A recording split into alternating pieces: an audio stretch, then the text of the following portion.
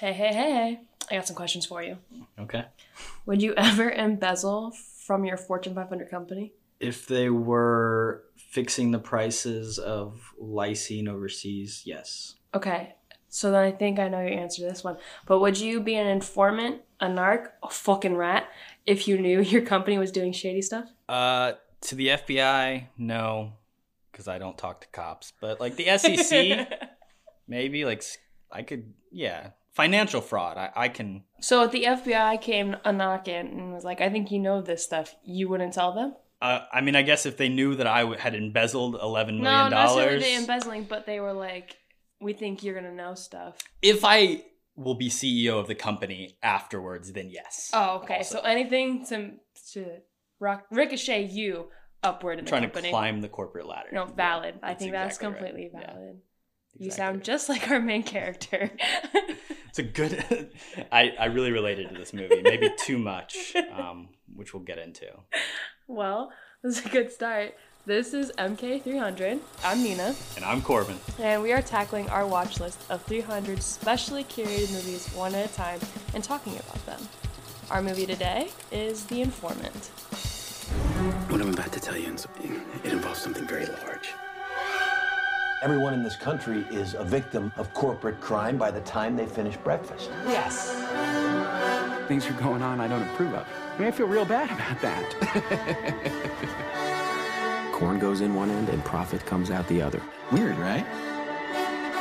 It's not just lysine, it's citric, it's gluconate. There was a guy who left the company because he wouldn't do it. He was forced out. The gluconate guy, he's out of a job. Would you be willing to wear a wire? We need your help. 7:30 a.m. I am approaching the entrance to the office. Good morning, Liz Taylor, secretary. You don't really need to narrate the tapes for us when you're making them. Just not a problem. Once it starts, it is going to be intense. What is he doing? I told him the camera was in the lamp. No. How about this guy, Whitaker? The guy's making $350 grand a year, and he turns informer. When does that happen? Mark Whitaker, secret agent 0014. Why 0014? Because I'm twice as smart as 007. Oh, no. They will make me the next president of ADM. How can you possibly stay there when you've just taken down the company? Because they need me to run the company. That's completely illogical. Mark showed you that 4 white guys in suits getting together in the middle of the day, that's not a business meeting, it's a crime scene. There's something you're not telling us. Why would I hide anything from you guys? We're going to find out what's going on, Mark. FBI. What the heck is going on here? Mr. Whitaker, would you please come with me? Oh, yeah, I was good, right? Didn't I seem really scared? Yeah, listen. I actually felt scared. I want you to keep this secret. Absolutely. Don't tell us anything. It's very important to your case you not discuss this with anyone else. I'm a person of interest in an ongoing investigation. Oh, my God. You guys still think I'm going to be okay at the company, right? I mean, you guys are going to take down the bad guys, but I'll be okay, right? Well, I think the corporate culture is going to change a little bit for you. I should say so. Listen, I haven't been telling you guys the whole truth, but I'm going to clear that up in there today. What? No, we gotta get This is Steven Soderbergh's 2009 comedy drama film starring Matt Damon, The Informant. It does have an exclamation point at the end. I just didn't want to do that it. Part. You forgot it. It's very clear. The Informant. It really didn't give me that exclamation point, so I dropped it. This movie is based on a true story. Matt Damon plays Mark Whitaker, an executive at Archer Daniels Midland. Isn't it Whitaker? Maybe it is Whitaker. Is how it's said. Either way, you clearly tell I paid a lot of attention to the movie. It's spelled like Whitaker. I think it's Whitaker. Maybe I just type. I don't know. Either way, ADM, Archer Daniels Midland, one of my favorite produce farm. What's the word? I talk about them every day. Livestock? Big into the agribusiness world as both Purdue graduates. ADM. He works in 1990s Decatur, Illinois. And he, as a person in real life, became famous for being the highest level executive in U.S. history to become an FBI whistleblower. He was the very first person at that high level of company to turn to the FBI. Good for him. I mean, shout out to him. It's based on a 2000 book, The Informant. No exclamation point. There, that's where I got by it. Kurt Eichenwald, and is written by And it's from a script from frequent collaborator of Soderbergh, Scott Z. Burns. Right. The movie was actually shot on location in Illinois using Whitaker's, whatever the fuck you want to say, real life former mansion. Yeah, it's definitely Whitaker. And Well, shout out to him. Matt Damon. Mike, our buddy. Mark. You don't even know his man's name. It's really not about his name. Alongside Matt Damon. It's not about his name. It's about being an informant. He's a nameless, faceless, bipolar person. Alongside Matt Damon stars Tom Wilson, Ann Dowd, Melanie Linsky, Scott Bakula, and Joel McHale. This movie is on our list because Mina selected it as one that you had not seen, correct? Accurate. I picked it, added it to my list for my never seen movies that I would like to watch with you, purely for the fact that I love Matt Damon. I love based on a true story movies, and pretty much anything early 2000s I'm going to enjoy in some fashion. Because I don't know why. They're kind of like the 80s for me. I'm enjoying basically anything that you put on screen for me at that point. And while looking to add movies to my list, I was in the early 2000s decade, and I saw Matt Damon's face on the poster, and I said, all right. And then we couldn't pick what to watch, and you gave me a list of 5 movies, and this was the shortest out of the 5 you offered me, and I wanted to watch a short movie. Yeah, so I think throughout our doing of this, we'll have like different ways of selecting it. Maybe we'll do a wheel like Abby and Jackson do at some point. At least once. We'll throw a wheel out there. Letterboxd has just a shuffle function, which is nice. We might throw a genre out there or a decade. I think that's, like you said, you picked 2000s, and then I, that is what happened. Selected a couple that I liked. Yeah. The other options, I'm not going to mention. No, but that's often how we pick a movie. Even before this list, I can't make a decision to save my life, and neither can you really. So you give me a list of movies you'd be interested in watching, and I tell you which ones I want to watch out of that, which I think works for us pretty well. Admittedly, at the time, this was probably, of the movies I gave you, the one I wanted to watch the least. But I would say I'm not a completionist, but I like to believe that maybe one day I could be in the world of film, and knocking out, Matt Damon movies or Steven Soderbergh movies are two things that are going to be very difficult to do because both their filmographies are like massive for people in their respective fields. Yeah. I'm glad I could help you. But I had to get this one off the board. And I think I told you this, I had started it before. So I had tried and given up after about 20 minutes. I understand. You might get for this movie. So what did you think before we get into the thoughts? Did you like it? I think I didn't really know what to think going into it. Based on true story, movies are kind of hit or miss. And it really is dependent on what the story is. As always, I did enjoy Matt Damon's performance in it. He's just really good at playing weird people that are off in an interesting way. Weird and yet extremely relatable. Yeah, and that's the thing of it. It's the everyman thing. They're always off in a way, and so 50% of the time you're like, I'm that person, and the other 50% of the time you're like, oh, now I'm that person. You can always relate, even though he's off a little bit. Mm-hmm. And obviously he's playing this character, extremely complicated. Obviously, we mentioned it, has diagnosed mental health issues. Yeah. It was a movie for me. I wouldn't watch it again, but I wasn't mad I watched it. 3-star film.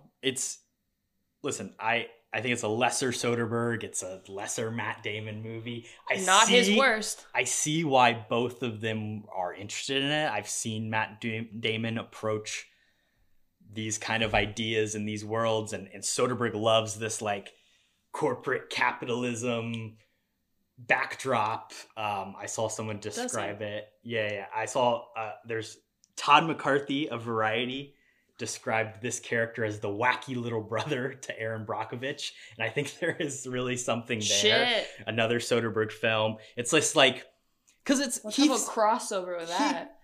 He sees himself as doing the right thing, and obviously there's a twist almost, or a reveal halfway through the movie that's like, oh shit, this guy's as you mentioned at the top, embezzling money. And as it gets mentioned in the movie, it increases each time. First it's 7 million, then it's 9.5, and then it's 11.5, and we don't even know how much it really was. I think that's the best part, is that we have such an unreliable narrator in a sense, because we're seeing it through this guy. The whole movie, everyone's information is based on his information. And so, including ours, which brings me to my first point. The voiceover is what I wanted to hit on. Having this unreliable narrator the entire time being Matt Damon, I think really is beneficial to the movie, but also just like... And if it didn't have it... Jesus. Like, look, it's a little boring. If it didn't have the voiceover, you would be really stuck. And now voiceover is an easy crutch in film. You can use...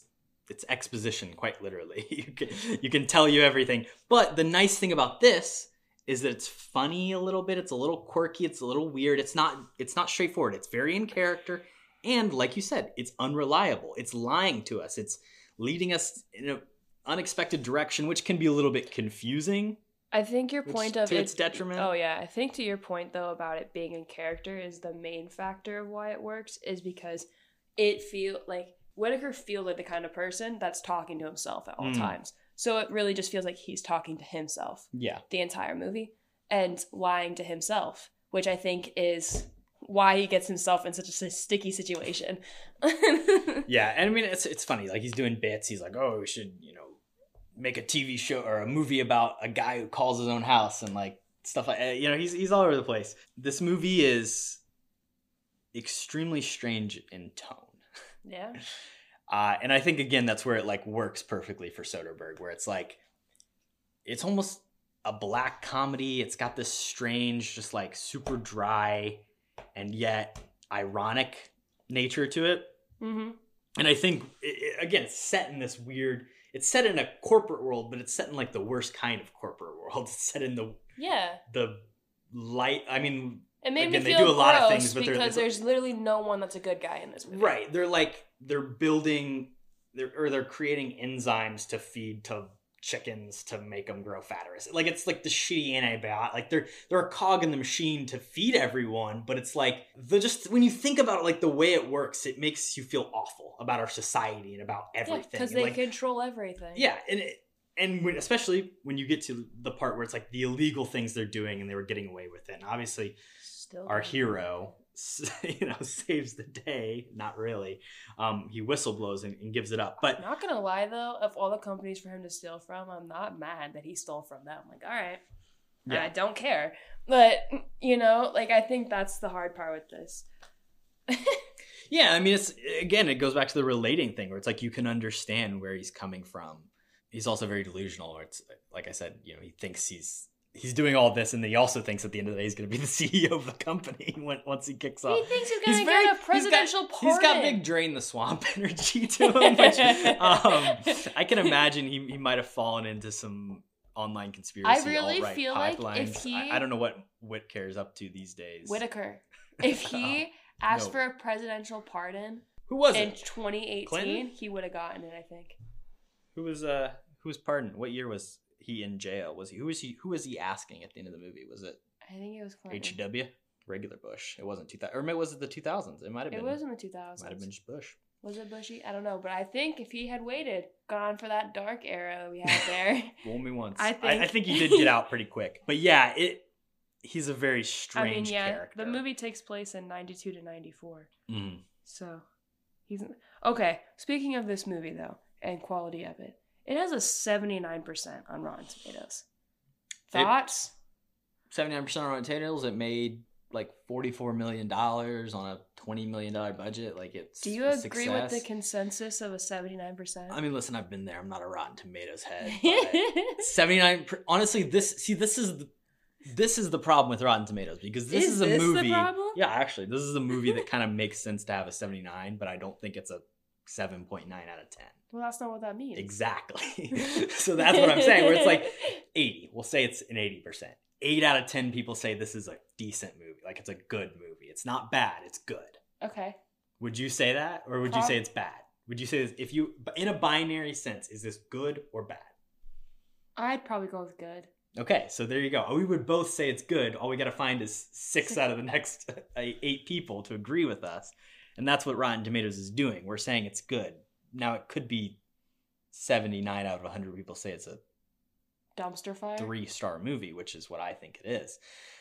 So yeah, I think it makes sense that it's a 79% on Rotten Tomatoes. Its IMDb might be a little too high. What's its IMDb? I didn't look at that. 6.5. I mean, that feels better, though. It is maybe still a little high in my opinion. You just called it 3. 3 out of 5, so that's 6. So it's a little high. Yo, you cannot just go all of a sudden.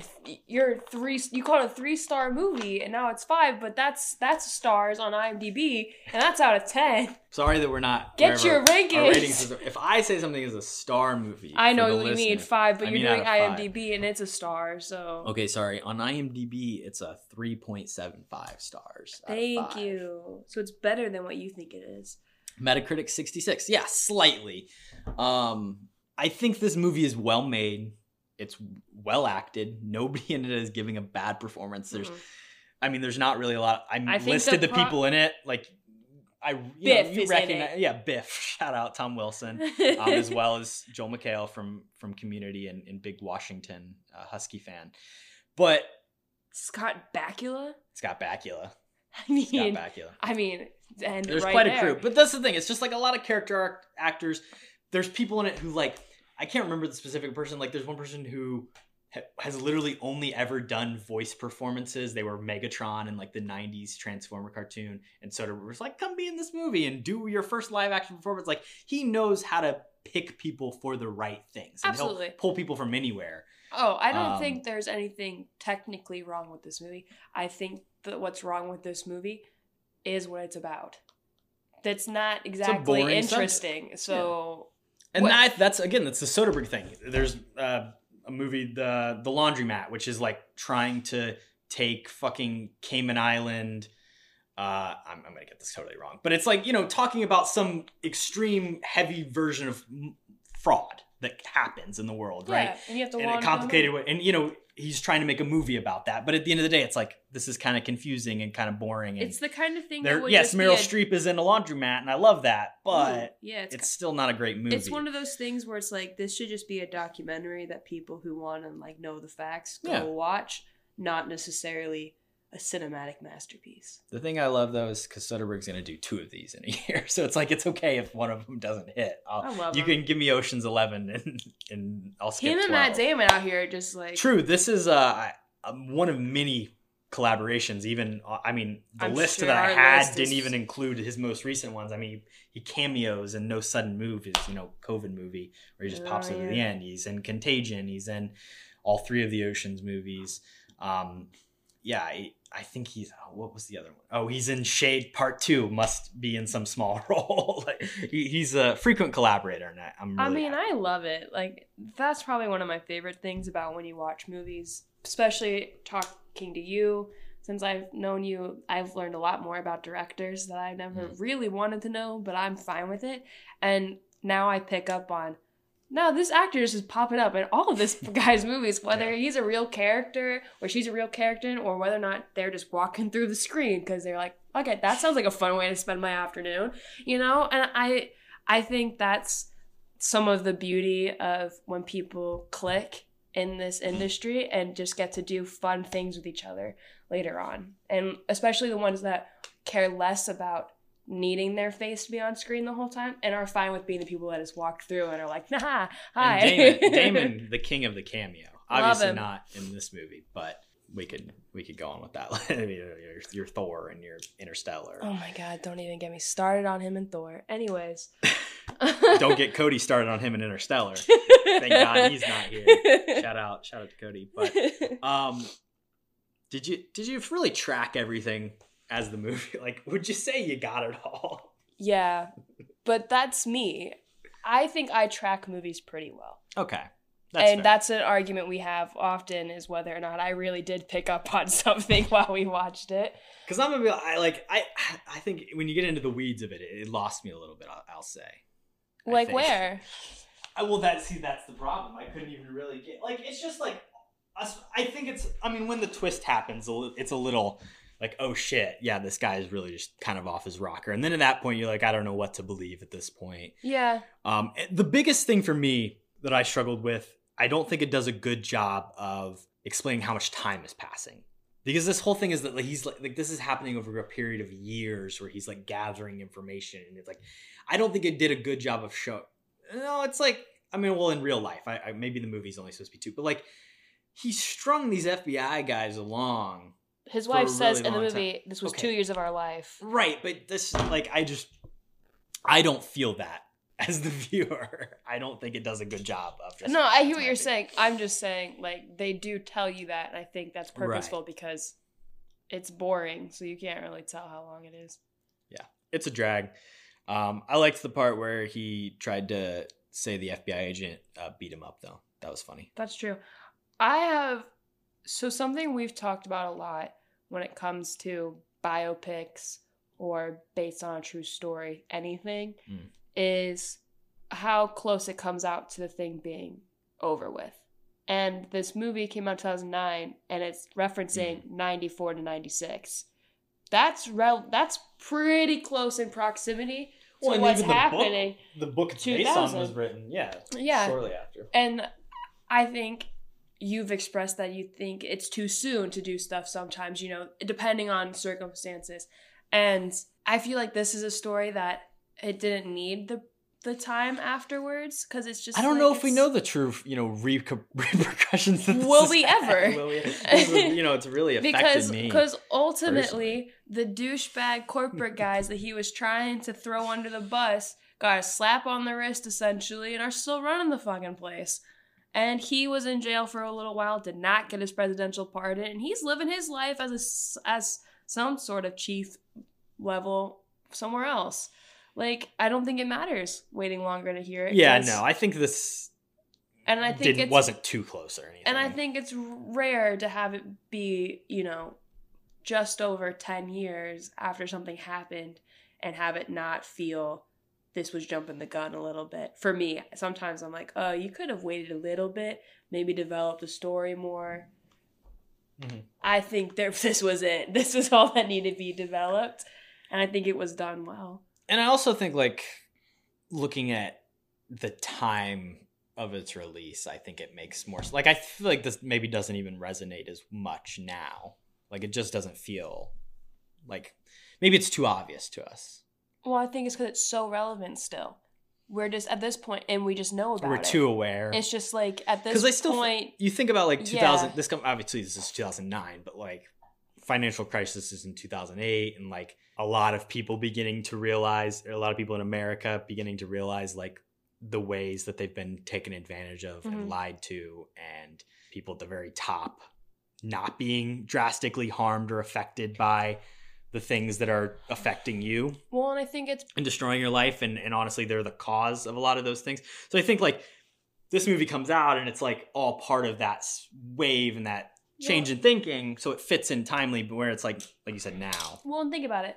Our entire lives has just been crisis after crisis after crisis of just us now realizing that the people higher up do not give a shit about anyone below them. And so we've always had this awareness that we're being screwed over by these Fortune 500s, and kind of just having to be like, fuck, all right, like trying to make a life out of this, even though we're going to have struggles. And like, whereas our parents or older siblings who grew up with not, like prior and had like some memories before us and stuff, like learned it at the same time as us, but have a prior knowledge of being oblivious a little bit to things. And I think that's why this movie has more of an effect on that crowd. You're saying this is a real artifact of Gen X filmmaking from Steven Soderbergh. No, I'm just saying that I think it has more of an impact on people that remember being oblivious versus us who are like, duh. Yeah, I mean, and then also like when it comes to, like you said, this is as a movie. Does this story work as a movie? It's a Gen X artifact. In our there you go. In our I didn't pick up on what you said. In our like lifetime of all these crises and terrible things we've seen and happened, this kind of feels like small potatoes. Like this is not. This seems so minuscule Like, and maybe that's what Soderbergh's trying to say. Like, it's bigger than you guys realize, and you should focus on this more. But hopping in after the fact, but just a couple days ago, shortly after we recorded this episode, it was released that America's largest egg producers and industry groups have illegally rigged the market to drive up the price of eggs. This price-fixing scheme was happening from 1999 to 2008, and they've been fighting and hiding it for the past 12 years. So there you go. It's still present. Well, if we did focus on it more, maybe society wouldn't be such a clusterfuck. But yeah, well, maybe we. You know, this was when we had a chance, right? We're gone. It's done for. Man, you know what? They're not even hiding it. You know, if Whitaker couldn't get a presidential pardon, no wonder no one wants to pardon Edward Snowden. It's the same. Like, if Whitaker couldn't get it, no one can, really. See, Snowden's one where I'd be like, all right. Send Kim K to the White House and she'll now get that some people out of jail, though. Okay, this versus Snowden, I think we'll talk about those as movies. Movies, yeah. I think Snowden's is a more interesting story to hear. Well, absolutely. That's the thing. It's like we get movies like that. I think that's Oliver Stone comes out in 2018, I want to say. I think it's Which, more than that. Again, think about when that happened. Again, speaking to the that's true. recency of 2016. I told you it was earlier than 2018. Speaking to the recency of an issue happening and then a movie coming about it, I did write this down in my notes of something I did want to bring up. When it comes to whistleblower movies, I don't think that by any means is a great movie. I think it's a pretty fun thriller, which is what it has over this. Yes. This is more, ironic comedy. Well, because also Snowden has a lot more to lose.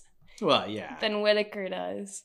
He will be tried for treason. Don't we all? Escaped the country. Yeah. And speaking about the idea of a documentary, that was a documentary first, and then they. The documentary is happening in the movie. In the movie, they're making the documentary, of course, yes. That's why we get Zachary Quinto. Thank God. The movie would be nothing without Zachary Quinto. My last thing that I had to say. Who plays his girlfriend? Is it Shailene Woodley? I was going to either say Shailene Woodley or Supergirl, but I don't remember her name. No, I don't either. She's in Whiplash. Sorry. Let's get back to it. The Informant. The last thing I was going to say about The Informant, you stole at the beginning with your introduction about them actually filming at Whitaker's old mansion. And I think if I had known that while watching the movie, I think it places you there a lot better. But it ultimately doesn't really feel like anything without knowing it. Yeah, it's a neat after the fact thing. It's like cool, but nothing's gained. Yeah. You're like, maybe it helped them get into their characters. I'm sure no more than the stash helped. I'm sure that was really his stash, man. Do you think he had, when he recorded the voiceover, I'm sure he did. There's no way. It kept him in character. Can't make the voice without the stash. Is this a good date movie? I'd say it's a decent date movie. It's definitely not one I'd pick again. I think a lot of movies are good date movies because we like watching movies together. Ever rewatch it? So when I think about a good date movie, no, I would not. When I think about a good date movie, I have to set aside us because we're just down to watch a movie, right? And that's kind of our date. So I think in particular, this is not one that I would pick as a romantic date night movie. It's more of a casual or random date night movie where it's like, let's just watch it. Do some learning. It's not really one that I think a lot of people are going to gravitate towards for their date. It's not one that's going to populate on a list when you search up good date night movies. If you like International Corn Conspiracy, this might be a movie for you. If you're from... Even that sounds more exciting than it is. If you're from Nebraska or Indiana, you're going to love this movie. But Decatur, Illinois. Out here loving corn. I think something that... this isn't true of all date movies because some, if they're really gripping, but Are you hating on date movies? Sometimes... No, I think... You got to be able to not pay attention a little bit. If you get up and leave, it's okay. Why are you not paying attention to a movie during a date, Corbin? I'm just saying, maybe doing some smooching. But the thing is, this movie, you fucking look away. You're going to miss something, and then you're just going to be like, well, I missed an important detail about how the lysine virus was working. Or his next lie. Or, I didn't know that why does he think his house is bugged? All the, Because his house is bugged. because he has bipolar disorder. Does that make you think things are bugged? I don't know. We should have looked stuff up more before doing this. Thank you guys for listening. And maybe don't check this one out. Who knows what the next movie's going to be. Thanks for listening to the episode. You can follow the rest of our happenings over here at Cody and Corbin Have a Podcast on Instagram, Twitter, and TikTok at Cap Podcasts, KHAPODCAST. Please follow us on Spotify, give us a rating, subscribe to our YouTube channel, and follow along for more.